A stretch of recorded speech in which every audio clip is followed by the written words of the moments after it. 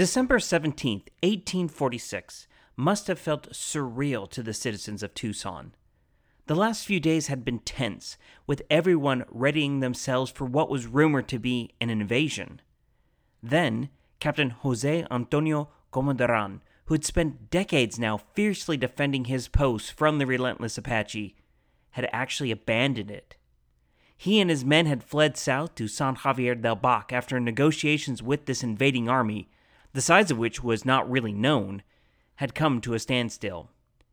Tucson was on its own. There was nothing to stop this force from taking the Presidio. However, the company that eventually marched into Tucson unopposed turned out to be relatively small. Most of the men probably had no better training than their Mexican counterparts, and they happily traded with local merchants for what supplies they needed, relishing in being out of the trackless desert they had just come across. The population of Tucson, the families of many having lived at the old pueblo for generations now, must not have known how to feel about these arrivals. After all, these were Norteamericanos, who even now were waging a war against Mexico. And, in the most bizarre moment of all, Tucson watched as a new flag was raised over the Presidio. For the first time, the Stars and Stripes were now flying over Arizona. I'm your host, David Rookhausen, and you are listening to AZ, the history of Arizona.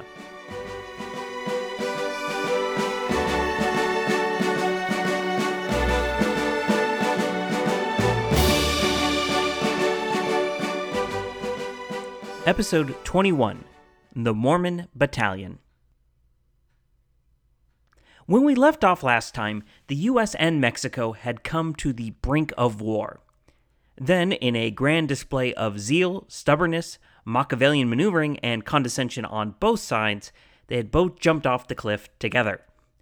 For Mexico's part, their national honor had been impugned by the U.S. gobbling up Texas, despite the fact that Mexico still claimed it. Adding insult to injury, American forces had invaded when they crossed the Nueces River and were found along the Rio Grande. Mexican pride could not stand for such an insult.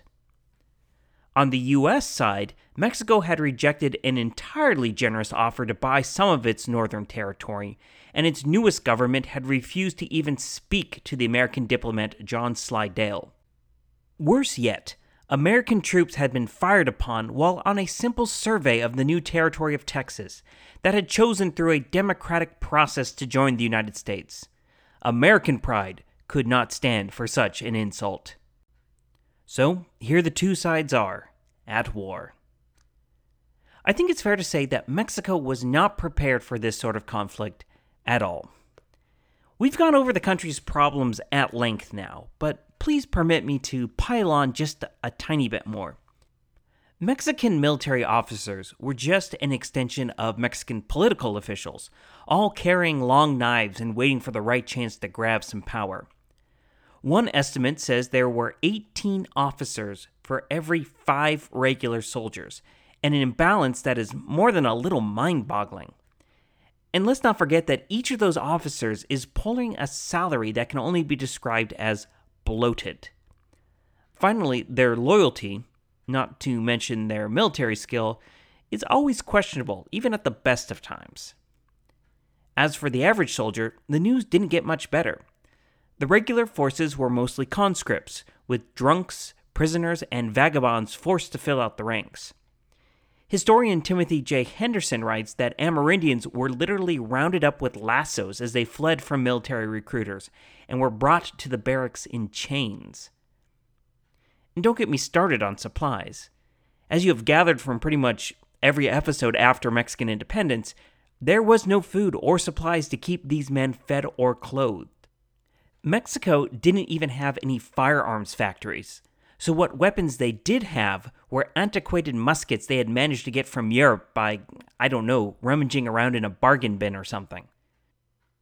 President Jose Joaquin Herrera had tried to reform the military, procure some loans and set up civic militias during his time in office, but this turned out to be a boondoggle that helped pave the way for his ejection from the presidency in December 1845. Now, to be fair, most Mexicans realized all these problems and were not placing much confidence in the notion that their army could somehow steamroll the United States and take back Texas. But there was some thought that if they couldn't actually win, maybe they could possibly eke out a stalemate. As Henderson explains, there was hope that maybe, just maybe, if the army could hold the northern line, they could force the U.S. into an invasion by sea. And if they could hold the Norteamericanos to the coast, tropical diseases and guerrilla attacks could work in their favor. Finally, there was the matter of Oregon. You see, at the same time, the U.S. was in a bitter dispute with Great Britain over where exactly the boundary of the Oregon Territory ended. Some in the U.S. made the claim that the country should control everything up to the southern tip of present-day Alaska, at 54 degrees 40 minutes latitude. At the same time, some in Great Britain claimed that it controlled everything up to 42 degrees latitude, or roughly all of Washington and Oregon. This disagreement became hostile enough that it led to the Democrats adopting the hardline position that it should have everything up to Alaska, immortalized in the phrase 54-40 or fight. From the Mexican perspective, this disagreement was a really, really good thing. Either the U.S. would be so distracted by that conflict that they would not fully commit themselves to this little war down south, or maybe Mexico could ally with Great Britain to really sock it to the Norteamericanos. Unfortunately for that alternate history, in June 1846, Great Britain and the U.S. were able to come to an understanding, fixing the border of the Oregon Territory at the 49th parallel, which remains the international border with Canada to this day. Nope, Mexico was, regrettably, on its own for this war. As state historian Thomas Sheridan astutely puts it, quote, Arizona was never a prize in the conflict.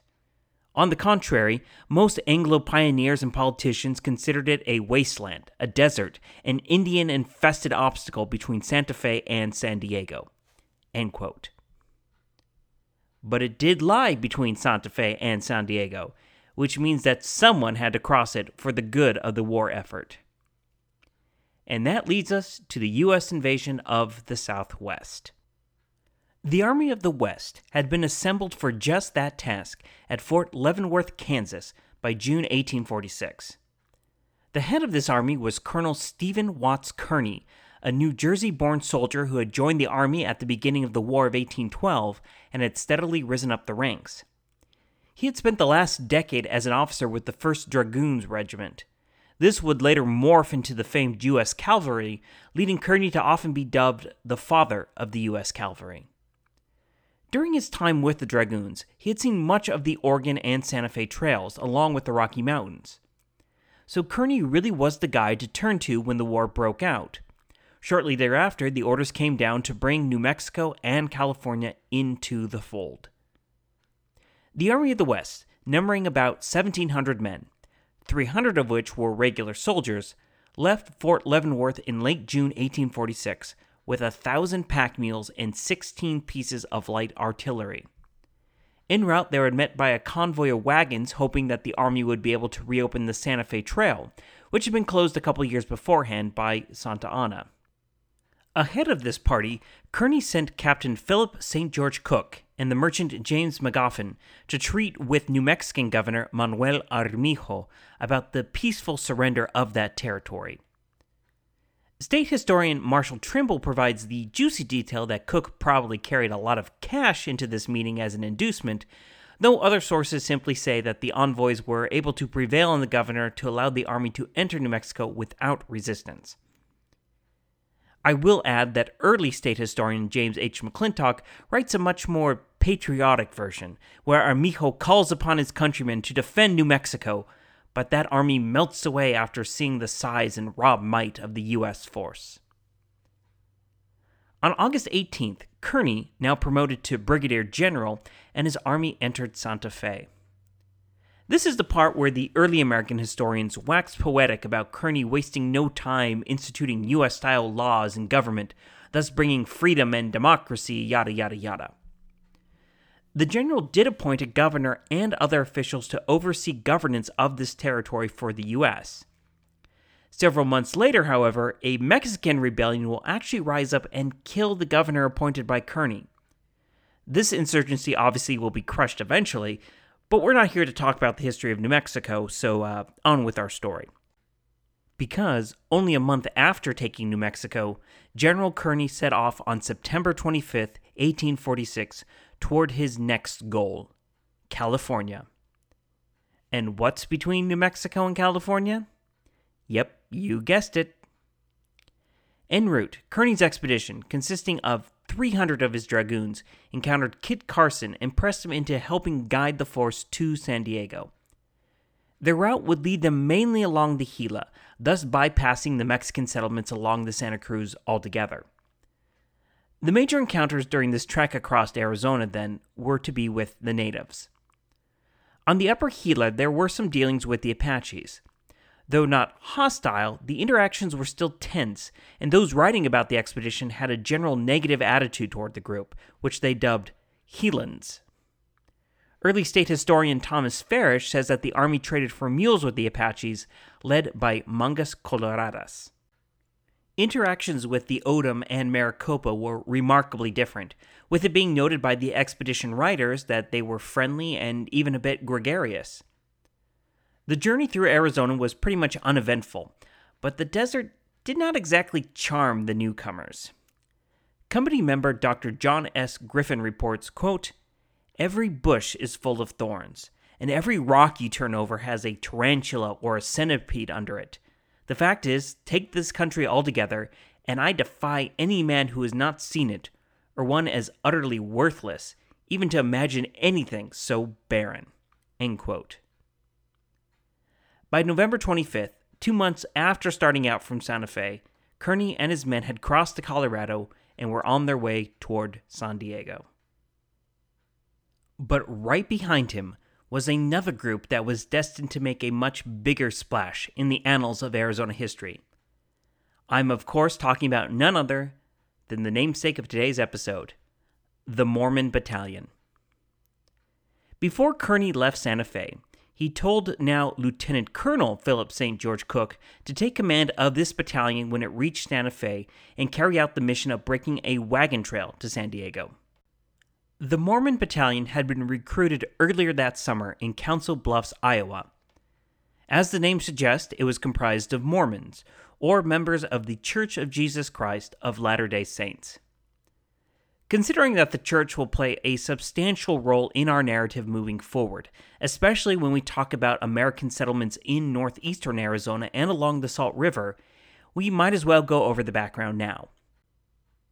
The church had been founded in northwestern New York in 1830 by Joseph Smith, Jr., who claimed to have been receiving revelations from God via visions and angelic visitations stretching back a decade.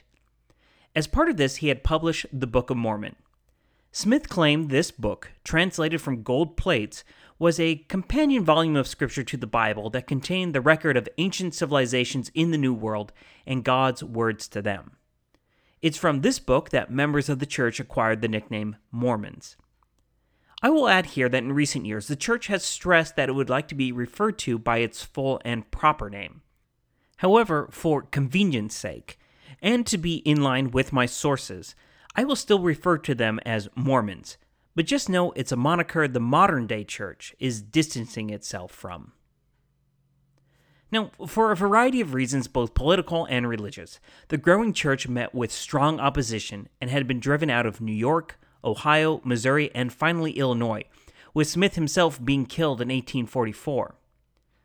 Under the direction of Brigham Young, Smith's successor, they were now setting out toward the west, hoping to find some peace. They had gone as far as western Iowa, when envoys from the U.S. arrived to inform them of the war with Mexico and to recruit soldiers. Most of the church members, bitter about what they felt was the government's failure to protect their First Amendment religious rights, were opposed to the idea. However, Young saw this as a chance to both mend fences and to raise funds to help the thousands of members of the church make the journey west. Eventually, a group of 500 men, 25 women, and even some children marched to Fort Leavenworth, where most of the men sent the money from their clothing allowance to help provide for their families. A fun side anecdote has that the quartermaster was surprised that all the battalion men could sign their name, whereas only a third of another group that had recently been raised in Missouri could do so. The battalion reached Santa Fe on August 12, 1846. Cook didn't much care for the appearance of his new command and immediately sent 80 of them, including the oldest and feeblest men and the majority of the women, up to Pueblo, Colorado. What remained of the battalion started its march on October 19th. In early November, Cook would dismiss even more members of the company who were either infirm or he didn't believe cut out for the rough road ahead. All in all, the battalion was down to some 350 men by this point. Provisions were also in short supply, with little to be obtained from the quartermaster in Santa Fe.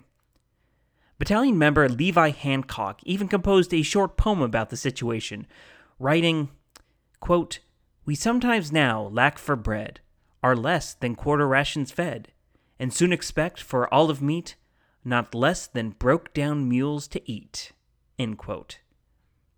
I will add in my own wry observation here that, though they didn't realize it, they were pretty much having the authentic Mexican soldiering experience. The immediate obstacle was crossing over the Continental Divide in the rugged country of southwestern New Mexico. The wagon route was broken by having men march in two files to create ruts for the wagon wheels to run in.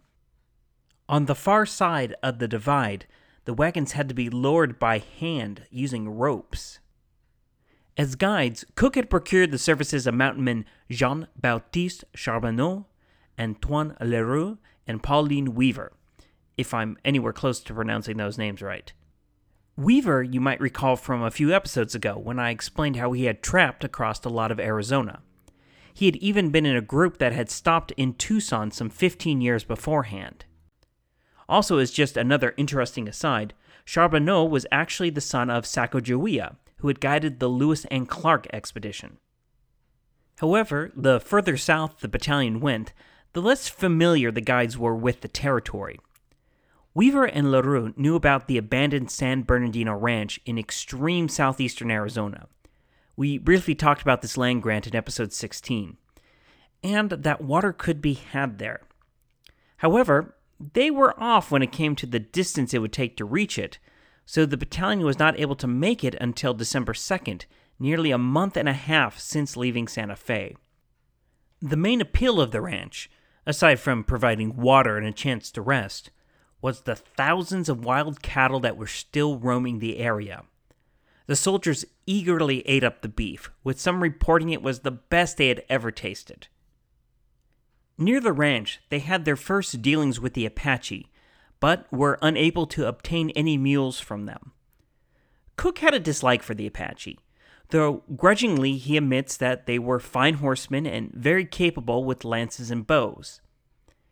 There were no hostilities, except in the instance where one man was separated from the group, and the Apaches stripped him of his clothing and weapons. Overall, though, the Apaches relayed their hatred of the Mexicans, but professed to be friendlier toward the Norte Americanos. Believe me when I tell you, that will definitely change. From the ranch, the group continued westward, more or less skirting the current international border, before heading northwest again to find the San Pedro River. And it's along the banks of the San Pedro that the battalion would have its first, and only, battle. But instead of Mexicans, the force had to protect itself against a potentially more formidable opponent: bulls. I remarked back in episode 18 that basic ranching operations, such as castrating young male cattle, was not being performed due to the Apache. Well, this is where it comes into play. Because on December 11th, 1846, the battalion would encounter a group of wild cattle and the bulls took an instant dislike to them. Cook recounts that he had to tell the men to arm themselves with muskets. A battalion member recorded that the bulls would charge at anything: the men, the mules, even the wagons. One man was gored in the thigh, and the bull tossed him head over heels well over 6 feet. A bull struck one of the wagons with enough force to move it out of the ruts of the road they were making. Another gored one of the lead mules, spilling its entrails out. Several of the other men had close calls, managing to get away with just a few bruises.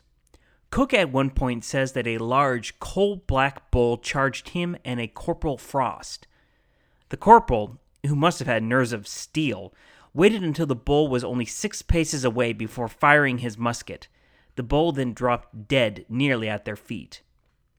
Cook also says that another bull took 2 bullets to the lungs and 2 to the heart, but still finished its charge before expiring.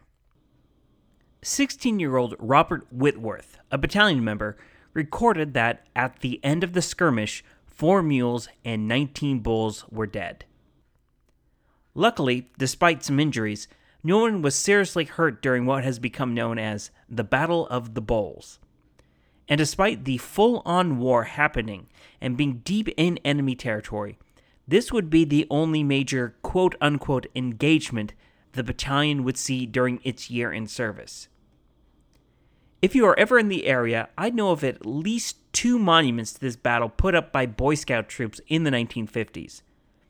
The most accessible is probably off of State Route 90, where it crosses the San Pedro River east of Sierra Vista. It's on the east side of the river, north side of the road, in case you're wondering. But Cook and his men had no idea that the Bulls were the worst enemy they would face, because they were heading toward the largest Mexican settlement in the region, Tucson. Locals in the area gave reports to Cook that the Presidio had a contingent of some 200 men, which, after everything we discussed during the last 5 episodes or so, we know was a wild exaggeration. The battalion's interpreter, Dr. Stephen C. Foster, was incredulous about these troop numbers and rode ahead by himself to get a better look at the situation. On December 14th, 3 days after their battle with the Bulls, the company struck westward in the direction of Tucson. They came upon a mezcal distillery of all things. A fun anecdote is that a couple men, probably not any of the teetotaling Mormons, tried the distillery's goods, but described its quality as poor.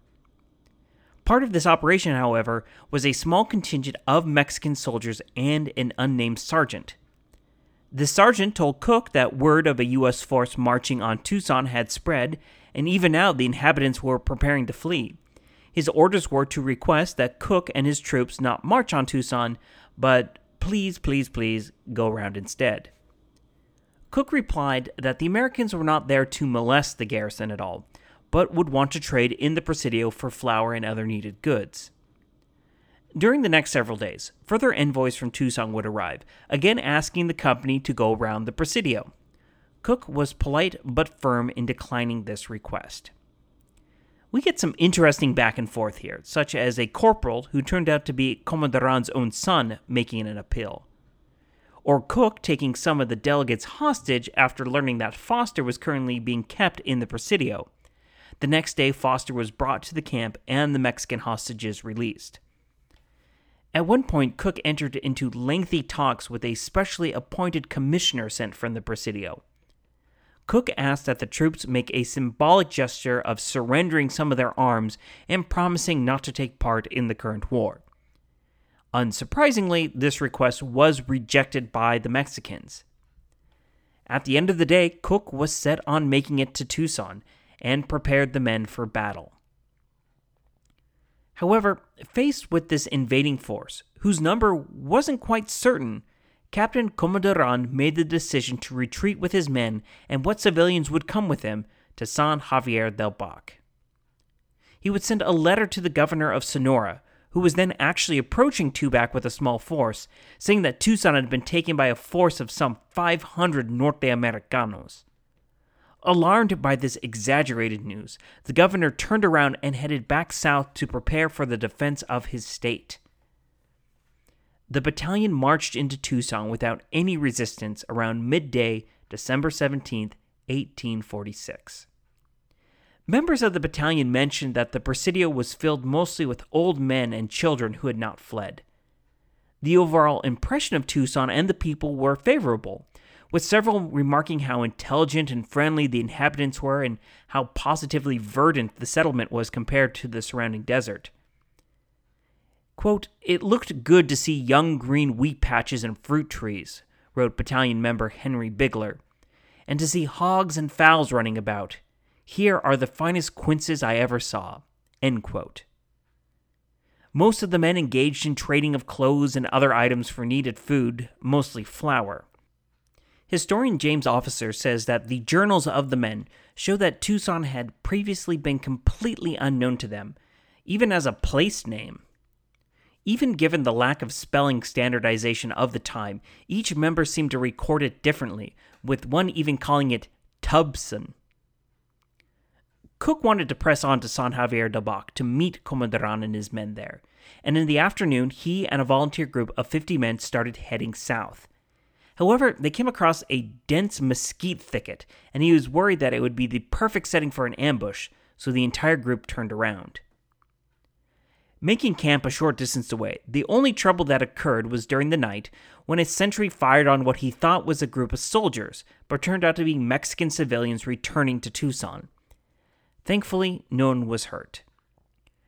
Before leaving the next day, Cook would leave a note for Comadran, apologizing for the inconvenience.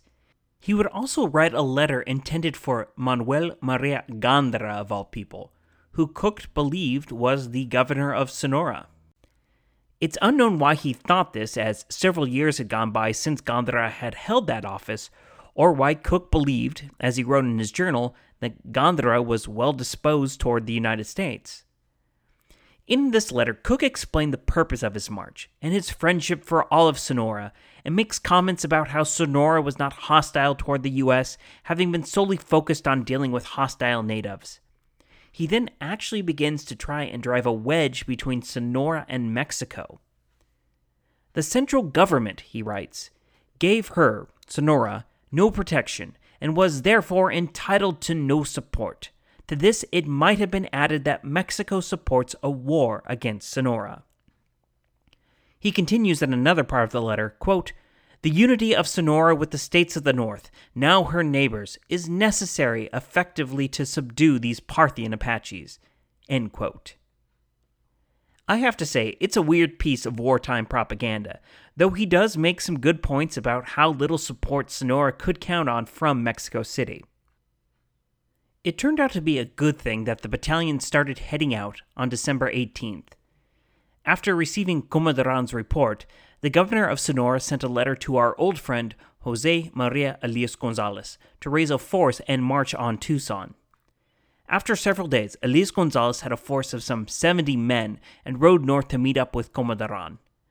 By that time, however, there was no need for a counterattack, as the Mormon battalion was now halfway to California. The battalion now headed north toward the Gila River to follow Kearny's route.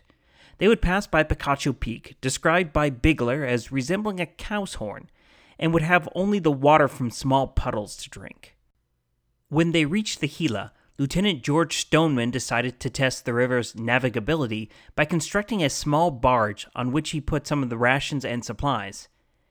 However, he hadn't gotten too far when this improvised vessel struck too many sandbars in the relatively shallow river and sunk. As state historian Marshall Trimble puts it, Stoneman went down with his ship and then walked ashore. Along this part of the trail, they were met by the Gila River Pima, and later the Maricopa, who received them graciously. Cook has the most praise for these groups, recounting that, quote, "The Pima are large and fine-looking, seem well-fed, ride good horses, and are variously clothed, but innocence and cheerfulness are their most distinctive characteristics." End quote. Of the Maricopa, he wrote, quote, "Notwithstanding a different language, all that has been said of the Pimas is applicable to them." End quote. The battalion continued marching westward, eventually reaching the Colorado on January 9th. Another month of toil and crossing the desert in California would finally bring them to San Diego on January 29th. Cook would write, quote, "History may be searched in vain for an equal march of infantry. Half of it has been through a wilderness where nothing but savages and wild beasts are found, or deserts where, for want of water, there is no living creatures. Without a guide who has traversed them, we have ventured into trackless tablelands where water was not found for several marches. With crowbar, pick, and axe in hand, we have worked our way over mountains, which seemed to defy aught save the wild goat, and hewed a passage through a chasm of living rock more narrow than our wagons. Thus, marching half naked and half fed, and living upon wild animals, we have discovered and made a road of great value to our country. Thus, volunteers, you have exhibited some high and essential qualities of veterans." End quote. Lofty rhetoric aside, it is a great accomplishment. The battalion had actually completed the longest infantry march in U.S. history, having marched somewhere in the neighborhood of 1,900 miles since being recruited in Iowa. The company also remains the only religious unit organized for federal service in U.S. military history. Though the road they made was little more than a trail with some obstacles removed, for the next decade, Cook's Wagon Road would be the best known travel route across Arizona, and the only one suited for wagons. Once gold was discovered in California, this southern route would be highly used by the 49ers trying to get west. I should add here also that there were several men from the Mormon Battalion at Sutter's Mill in January 1848, when the discovery of gold set off the rush west. Parts of the wagon trail and its general alignment would later be adopted into the Gila Trail, an important wagon route to cross Arizona. This trail would also go on to help define the route of the Southern Pacific Railroad in the late 19th century and the coast-to-coast highway US 80 in the early 20th. Today, the general route of Cook's Wagon Trail can still be seen if you drive State Route 80, Interstate 10, and Interstate 8 between New Mexico and Yuma. All in all, not bad for a group of men venturing across trackless tablelands with crowbars, picks, and axes. We'll finish 1846 and today's episode here, with the first major American pushes through Arizona complete. But join me next week as we wrap up the war years and watch as Arizona, albeit in pieces, is absorbed into the United States. I'm your host, David Rookhausen, and you've been listening to AZ, the History of Arizona. Goodbye.